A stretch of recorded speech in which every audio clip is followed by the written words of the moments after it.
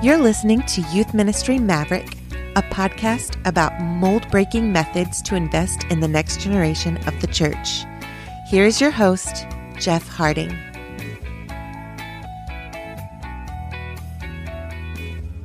Hello, everyone. This is Jeff. Welcome back to Youth Ministry Maverick. You're listening to episode 83, 3 Ways That Networking Can Refresh Your Youth Ministry. Well, hey, everyone. Welcome back to the podcast. We enjoyed a nice little Christmas and winter break here at Youth Ministry Maverick, and glad to be back talking with you about how to help your youth ministry tactics, methods, and thoughts. And as you can tell from the title, today we're talking about networking. We've talked about networking on the podcast before. I've brought on some youth pastor buddies that I was in a network with for a long time in the Dallas area. I've brought on Kevin Miles from the National Network of Youth Ministries, and it's come up in several other conversations as well over the last few years on the podcast. So today, we'll be talking about 3 ways that networking can help refresh how you do youth ministry. And it's sort of 3 ways, but also 3 steps, because the ways are sort of dependent on one another in a chain process. You might have to take it a little bit differently if you do some of these just by themselves without the others. But if you do all 3 together, it'll be a streamlined process that will pay off in big dividends. So the first way that networking can help your youth ministry is when you make connections with neighboring youth pastors, to do it in a way that's not just surface level and casual. Hey, let's try and grab lunch this semester, or coffee, or once a year.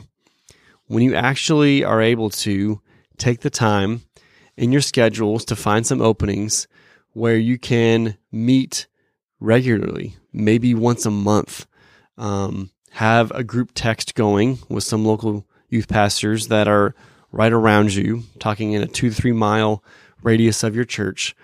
Get to know them, play disc golf with them, do double dates with your spouses, be able to share prayer and regular encouragement with one another on that group text.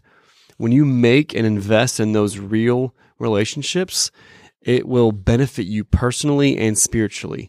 And if those benefits are happening, that means your ministry to your students will benefit as well. It's a really edifying thing to be able to be encouraged by those around you who are also in the ministry bunker, investing in teenagers. And it's a real help in many ways to be able to have a solid relationship with them. So that's the first way. The next way, which you can approach again on your own, but think of it as a step because it might be a little better. Second step from there would be to do joint events with those neighboring youth ministries. You can do a worship night, you can do a game night, you can even do winter camps and summer camps. And I know that churches around you probably have different sized youth groups, but whether you have a youth group of 5 students or even 200, you can make this work.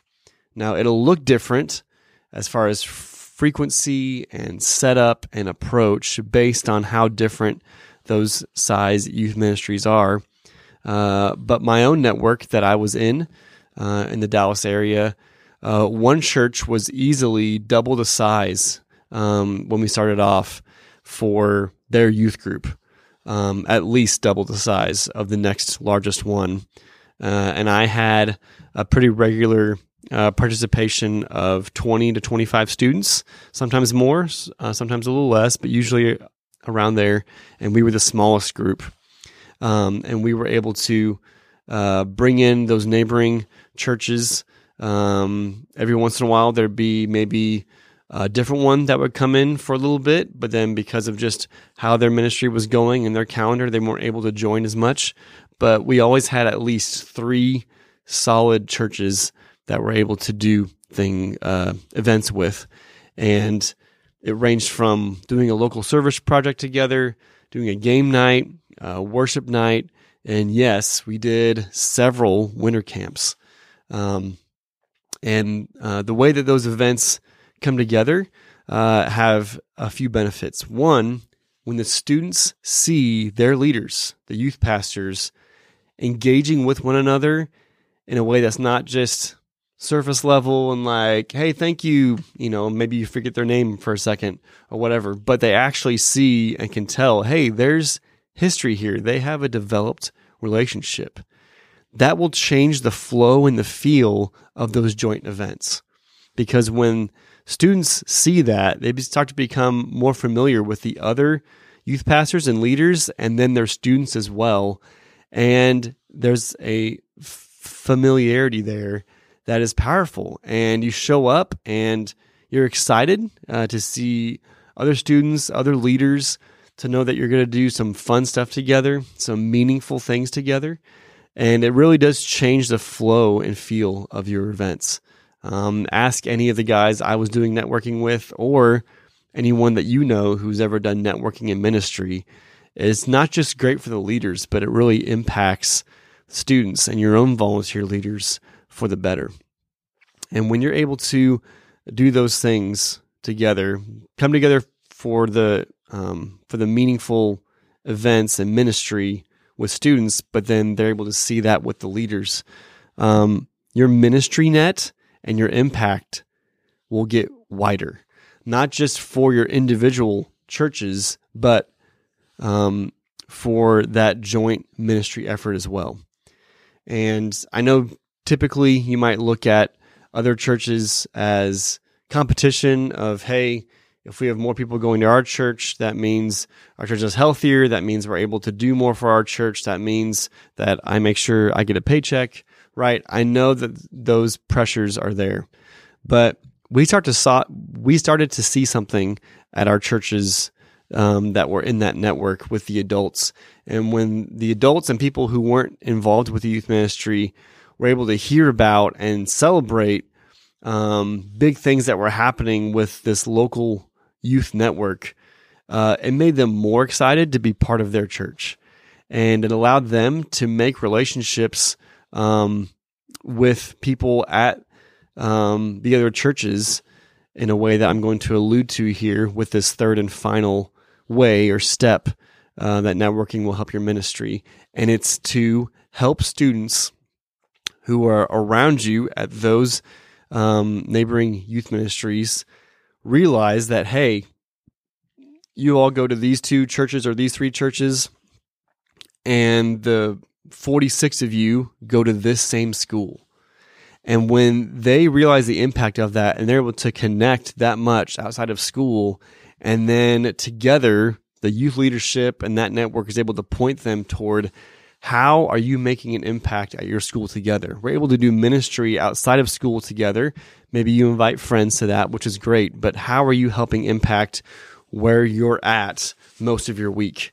You're here most of the week. What are you doing to help those around you to hear the gospel? And we saw Bible studies start. We saw prayer groups start. We saw friends who had mutual friends with each other at the same school from different churches jointly be able to encourage and invite those friends to some of our joint events or joint camps. They got to hear the gospel and accept Christ. There were lives being changed. And it was so exciting to see students be able to take the example that you've set with making relationships with those local youth pastors and the spirit of doing joint things together and being able to take that to where they're at most of the week at school and see lives changed at those schools.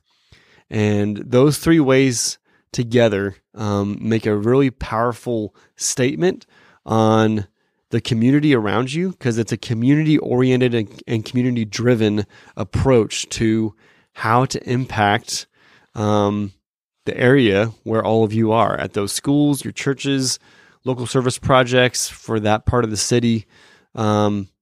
It's fantastic. And you can even get the attention of school board officials who are believers or not believers city officials being able to see, hey, these three churches always show up to do these things.